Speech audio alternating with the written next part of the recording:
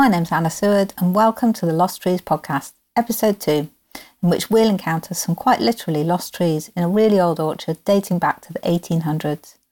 Just to note that this is one in 3 parts of a walk, so if you haven't already, do have a listen to episode 1, in which we discovered some fruit trees growing inconspicuously in built-up areas of the town of Stalybridge. If you've listened to that already, then welcome back. If you want to see something visual as we go, there is a link to the map with some photos from the walk in the episode description. So we start this leg of the walk by rejoining the route up the Gorse coach road, leading up to the historic orchard at the top. It's a long walk up the hill through the Gorse estate, and I paused part of the way up to catch my breath and to take some note of some interesting features to be seen on the way to the orchard.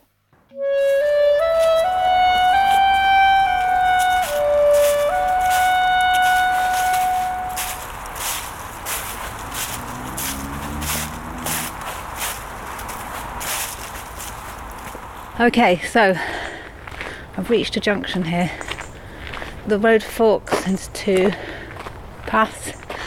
I think to the right takes you to the old hall and the stables, but I'm going to follow the left fork because that's the original route we were going to follow on our walk. So I'm walking up the wide path. On my right is the fernery.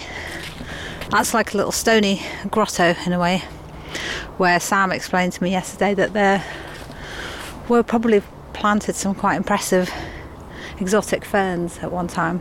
It was quite a Victorian thing to plant, source exotics if you were rich and try and plant impressive gardens to impress your rich friends. There's not much left of it now apart from the stones and a few what looked to me like pretty native ferns. So I'm just passing that, moving on up towards the orchard. So, following the narrow path up, around, you can see on my left the remains of an old building, and we've arrived at what remains of the old kitchen garden. So there's some brick foundations here, which I wonder if they were perhaps an old glass house. They look pretty substantial. So this area was where one end of the kitchen garden, and you can still see quite a lot of foundations. So I think those would be for sheds and for hot houses, for all the exotic plants. And glass houses. So they'd probably be growing, well, Sam thought they might be growing pineapples and things in here. And then behind that is the orchard. So I'm walking up to the top now, and it opens out into grassland. Really quite open, a few scattered trees, but really nice open area. And from the top here, I'm not going to go up there now, but it is absolutely stunning views at the top. Really nice place to have a pause on this walk. There's a pond with a bench next to it, so that's a good place to have a little rest. And I'm heading towards the orchard gate now. So that's the access point to the Gorse Hall orchard.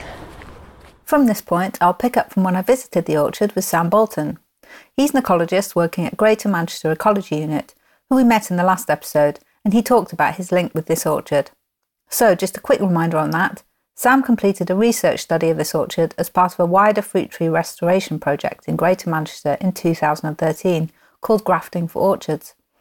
He hadn't visited this orchard since doing some planting there 8 or 9 years ago, so it was really interesting to look around with him for trees that he'd identified in his research back then. Just to note also that the orchard isn't currently accessible to the public and the entrance gate is kept locked, so unless you come as a volunteer, you won't be able to explore it as we did. However, from the gate you can see into the first section, an area that's cut back and maintained by the Friends group. After visiting this part, we then proceed into other parts of the orchard which can't be seen from the gate and are much more overgrown. This was recording in action, so expect plenty of rustling and discussion as we move about in search of some trees that we think could be well over 150 years old. Okay, so there's a sign here that explains about the orchard. It says that as part of the restoration of the orchard, we've been trying to identify the original fruit varieties. These included Lord Suffield and Margaret apple. So were you involved in that? I was, yeah. So we worked with the Northern Fruit Group to try and identify some, and also we sent some off to Brogdale to be identified as well. So Brogdale's the home of apples in the UK. So they have hundreds of varieties of different apples, and they'll work out the variety for you just by looking at them. It's not through DNA testing or anything like that, although you can do that now. We found out some of the varieties, some weren't really in a good enough condition to work out what they were. It's quite interesting really, because even the ones that we did find out, so the Lord Suffield and the Margaret, so the Lord Suffield will be still ready November time, December, whereas the Margaret is a super early one, and would be ready sort of July time. So the idea being, I should imagine, was that they wanted as longer growing season as possible, so they would have had different varieties that were ready at different times, some to eat now, some to store later. Margaret's a super bad storer, so when it falls off the tree, it rots pretty much within a week. It's gone. Right, so it's got a super tiny window. That's probably why you hardly see it anywhere, because in terms of it being commercially viable, Margaret's a total no-no. So for modern uses, yeah. Yeah. But whereas somewhere like Gorse Hall, where it's going straight into the house and it's going to be used straight away, then it works for those 2 weeks or so when it's in season. And that was the value of a lot of these older heritage varieties, was that some might look a bit weird, but they stored really well, or stored really well, or juiced really well, or baked well. And I guess with this hall, there was probably they would have liked some quirkiness in them, in that people like to have different fruit to show off to people that came round as well. So like with the fernery, it was all about kind of quite a lot of showing off. Yeah, definitely. So there would be some practical applications to the apples, but I think the more quirky different varieties you had, I'm sure that would have been a talking point around the table. And so it refers here on the sign to, where possible, we're planting new trees from grafts. Some old varieties include Caroline, named after Lord Suffield's wife, and Pot seedling, which was developed in Ashton. So did you plant those in here? Yes, so there should be... So we're going to have a look at those. There should be some. Now. Brilliant. Okay, let's go in. Let's hope the gate's open. So we're going in the gate now. Down a little step.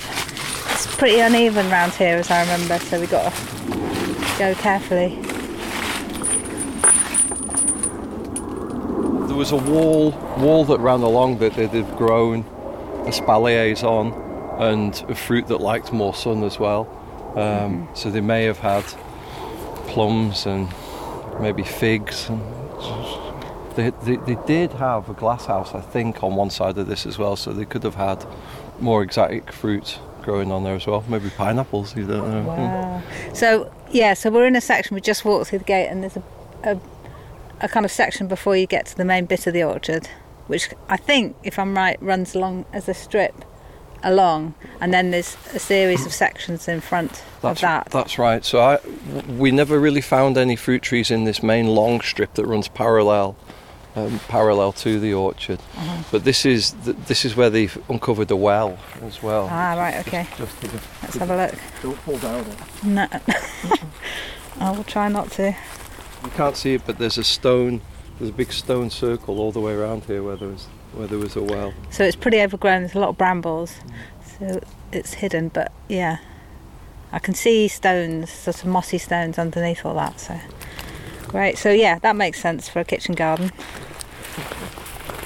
Right, and now we're going along the path and down some steps. So this right ahead of us, I believe, is a pear. Is that right? That's right, yeah. And did this ever get identified in terms of its variety? No, because it hasn't fruited, or didn't fruit when I was... Apparently it fruited this year. Oh, right, okay. Well, that's good. Could that be a pear? This is a pear. You can tell the difference between apples and pears fairly easily by the buds. So can you see this bud here? It's really pointy. So Yeah.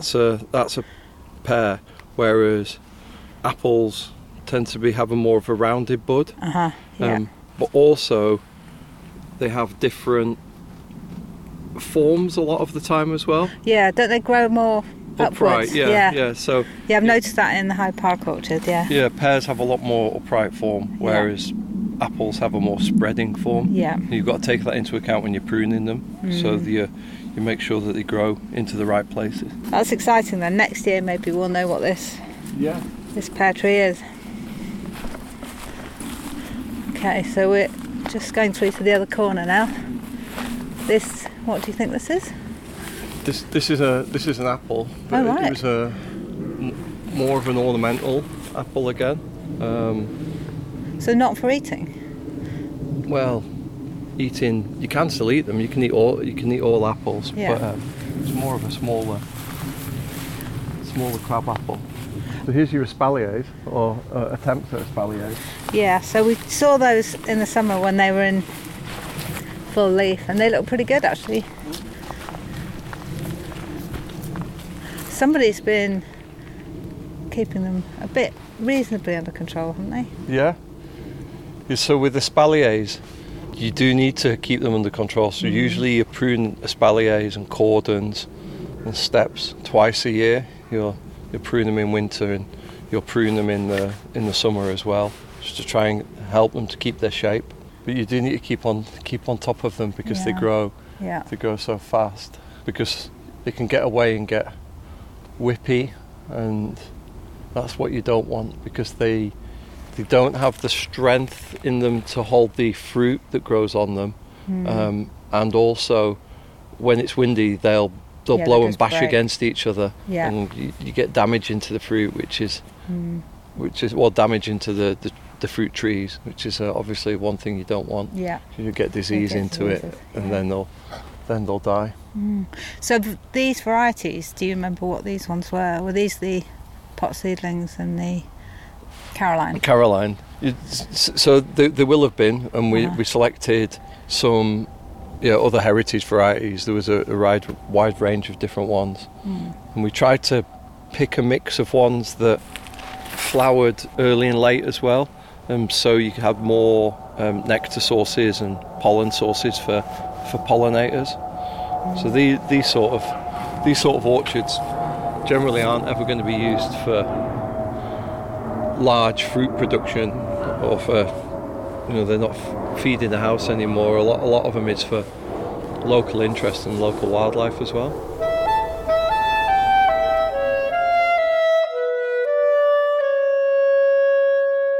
So what scion wood we could get from the trees that were still here were grafted onto trees that are in the orchard now. So there will be some more Lord Suffields and some more Margarets to replace the ones that are here that have died.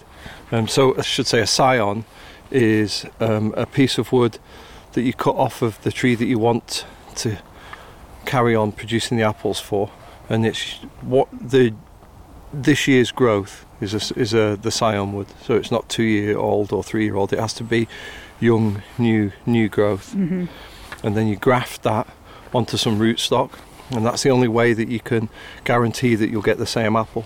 So if you got a Granny Smith and you took the pip from it and planted it in the ground, you wouldn't get a Granny Smith that would come back. You'd get something slightly different, or something really different. You don't know what you get, basically. You don't know what you get. No. So that's why you graft trees. And grafting's a sort of winter activity. Winter activity. So you do it whilst the trees are dormant, but as close as possible to the trees, the sap starting to flow again within the tree, and so there's less chance of the scion wood that you've taken off of your trees dying. And so late winter. Yeah, so you tend to cut them off sort of February time and graft them like March time. What you can do is cheat a bit and cut them off earlier and keep them in the fridge, and then graft them. Great, that's a more practical solution. So if you were say, restoring this orchard further, what would you recommend could be done here, for example? I guess more light into the orchard. Because these aren't fruit trees here, are they? Well, they are and they aren't. There's 2 cherries, Okay. so they produce fruit, but I'd say these are likely to be seedlings, so bird sown wild cherries. Okay. There are some really huge cherries at the back if they're still there, and I did wonder whether they were original. But Yeah. cherries grow quite quickly, but die quite quickly as well. Yeah. Mm. Yeah. So it's difficult to tell how these are. So definitely that's an original tree. The pear. This pear is. This, and the this crab apple. In the corner. So are we going to attempt to go into the next Yes, let's section? attempt to go to the next. Okay. This is quite adventurous because it's very overgrown.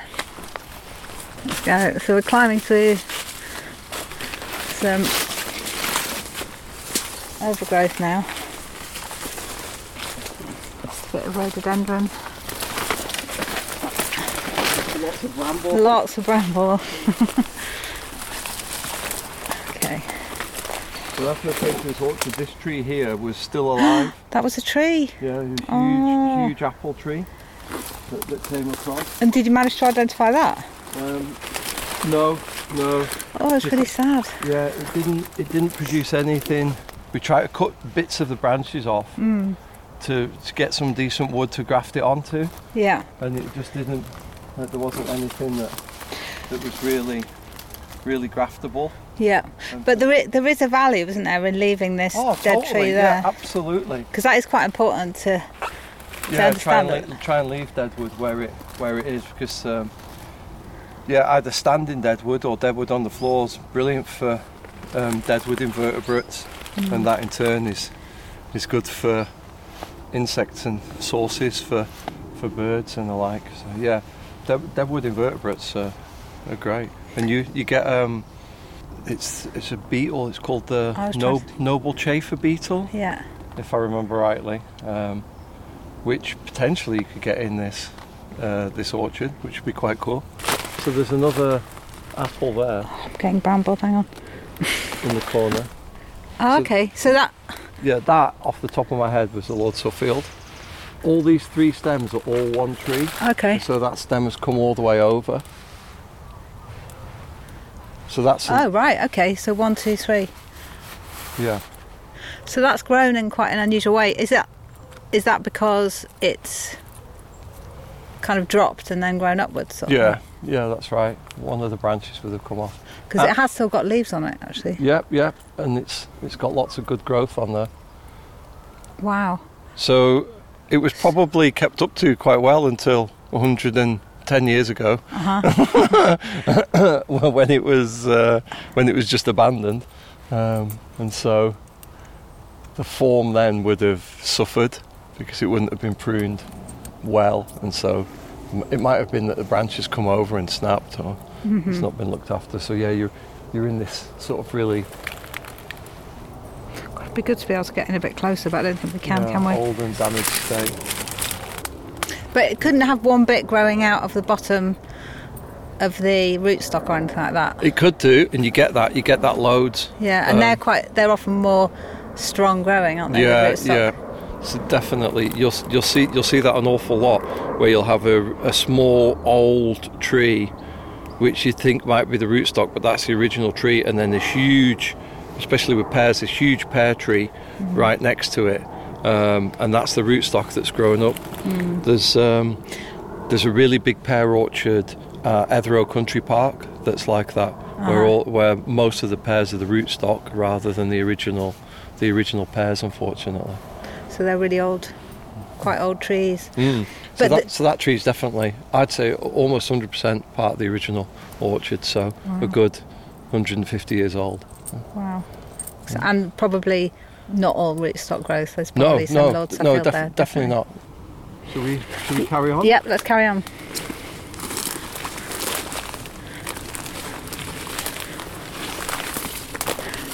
So we've got a patch of raspberries. So are we in the soft fruits bit now. There's part of the orchard has soft fruits, or would have had soft fruits. I think it's a bit of a coincidence that there's a massive patch of raspberries here still. Yes. And they look a bit quirky, if you know what I mean. They don't seem to be necessarily a modern variety. No, especially like this one here. Like you see, there's no thorns on it at all. That's definitely a cult. Yeah. Yeah, you do get thornless raspberries. Yeah. Like, but none whatsoever. So it may be a remnant from the kitchen garden. Do you reckon that's the second section, and then we're into the third section now? Because I can see a bit of a wall running along here. Yeah, and then we can sort of get up and through here. Okay. So yeah, I think there were soft fruits in this section, because you've got currants here as well. Right. So again, these are remnants of the kitchen garden.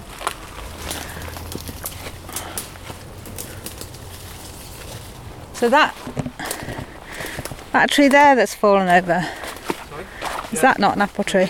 This is a Margaret. Okay. Right, there was a lot of debate about this when we In my head, this was a Margaret, because this is the one that goes over really, really quickly. Yeah. And you just don't. And I'm pretty sure that had apples on it when we came to visit in July. Yeah. They were small, but they were there. So that's been grafted from already. So that's great that that's still going. There's this really, really big cherry that's there. That? Yeah. That's still going. I think that potentially could be original, because it's just so huge. Yeah, it looks really. That's got a very fat stem. Yeah, but having said that, say they do grow really quickly. Yeah. So a 100-year-old cherry is pretty impressive. So you can see the wall a lot clearer actually now as well, the boundary. So we're in the bottom right-hand corner. So there would have been fruit that was growing on here as well. But I suspect that they wouldn't have lasted, because they're more likely to have been grown on a dwarf rootstock. Right. Yeah. Yeah. And so or they don't live as long, do they? No, or they would have been closhed, so had glass around them, or there would have been a greenhouse here, so they wouldn't have. Nothing would have lasted as long as the apples on sort of standard rootstocks. So can you see here? Oh yeah. There's a tree, and this is the rootstock. Yeah. Right. Okay. Yeah. That makes sense. From this tree that died. Oh, sad. And so that we don't know what that was. No. Can you see there's another big stem there of a tree that's now gone, unfortunately. So that could have been another fruit tree. Yeah, I'd say so. So actually the orchard does probably go down a little bit further than here, maybe. Yeah. But because the Japanese knotweed, you just can't see, can you? And also, can you see here again, there's all this box hedging? Yeah, so that suggests that's the boundary. I think that would have been the base, the base of it, where they would have had hedging. And then the other side, you've got the stone wall where they've grown things. So it would have looked quite formal and. Yeah, very much so. You can see on the old maps how it was laid out. Yeah. So, as you heard just there, we'd come to the end of the orchard at this point. But I was given a copy of the map that Sam mentions there, and we've uploaded a copy of that online to look at. So, having had a good look around as much of the orchard as we could, Sam and I found a bench nearby and we talked further about the value of community orchards, especially older heritage orchards. Orchards have value in terms of ecology and heritage and health and well-being. Especially old orchards are really important. They hold lots of heritage varieties, so apple varieties and pears and other top fruit that might not necessarily be commercially viable nowadays, so they won't have a really long shelf life, or they might bruise quite easily, or generally just not look as nice as some other fruit. And so from a commercial point of view, aren't used anymore, and so these varieties aren't really grown in any sort of large amounts. But when you had your kitchen garden right next to your house, and if it was just supplying that one house, then you could have fruit trees that provided fruit that only lasted a couple of weeks, and that was fine. So that's what we see at Gorse Hall for some of the trees that remain in, and you can see on the layouts where they had a lot more trees and would have had a lot more trees, and so they would have had trees that fruited at different times throughout the year, and we talked about that before with the Margaret and the Lord Suffield fruiting and being available at different times, so they would have had fruit right throughout the year. But yeah, I should imagine that it'd have been quite nice for the people that stayed in the house as well to wander up through the orchard and see the different blossoms that come out at different times, and the wildlife that would have been in the orchard. It would have been quite a nice place to retreat for them as well, and is now, I'd say, with the volunteers that come out and look after Gorse Hall. It's something different, something quirky. It's something that gives them that link back to the past. I suppose if I was a volunteer picking apples from that orchard and taking them home and having a pie, it's pretty cool that you could think that same tree supplied a quite nice country house in Stalybridge where you lived 150 years ago, and you're taking the same apples from the same tree and doing the same thing, but in a totally different time than what happened. So yeah, lots happened since then. Yeah, totally. In terms of wildlife, old fruit trees are super great for wildlife. So you get a lot of dead wood that falls off the trees, and you'll have standing dead wood as well. So you get loads of great deadwood invertebrates that you'll find on old fruit trees, and they in turn support a lot of birds that will feed on those insects. So that's super important as well. So if you're looking at restoring an older orchard, you'd want to leave perhaps some of that older wood there for the ecological value. Yes, yeah. So there is a bit of a play-off in that if you were maintaining an orchard for just fruit production, you really wouldn't want to leave dead wood lying around, because potentially it can harbour and bring in disease that in turn could be passed on to the trees that you have in the orchard. But I think wildlife orchards and community orchards are different, especially old heritage ones, where really you're maintaining them not really for fruit production in any way. You know, it is more about that mix of wildlife and past history and sometimes trying to keep those old varieties going. There's lots of different varieties around the UK, because just through fate, really, you know, wherever you were in the UK, you wouldn't have travelled super far to get a piece of graft wood to graft onto another tree. Locally, you probably wouldn't have even grafted at all. You would have just spread out all the seeds in a hedgerow, or grown trees from seeds, and the trees that you liked you kept, and the ones that you didn't like you got rid of. And that's what happened most of the time. The grafting and cultivating and cultivars are a relatively recent thing, although you do have some really old Roman apples. Most of the varieties are fairly recent. There would have only been certain nurseries where you'd have got them from.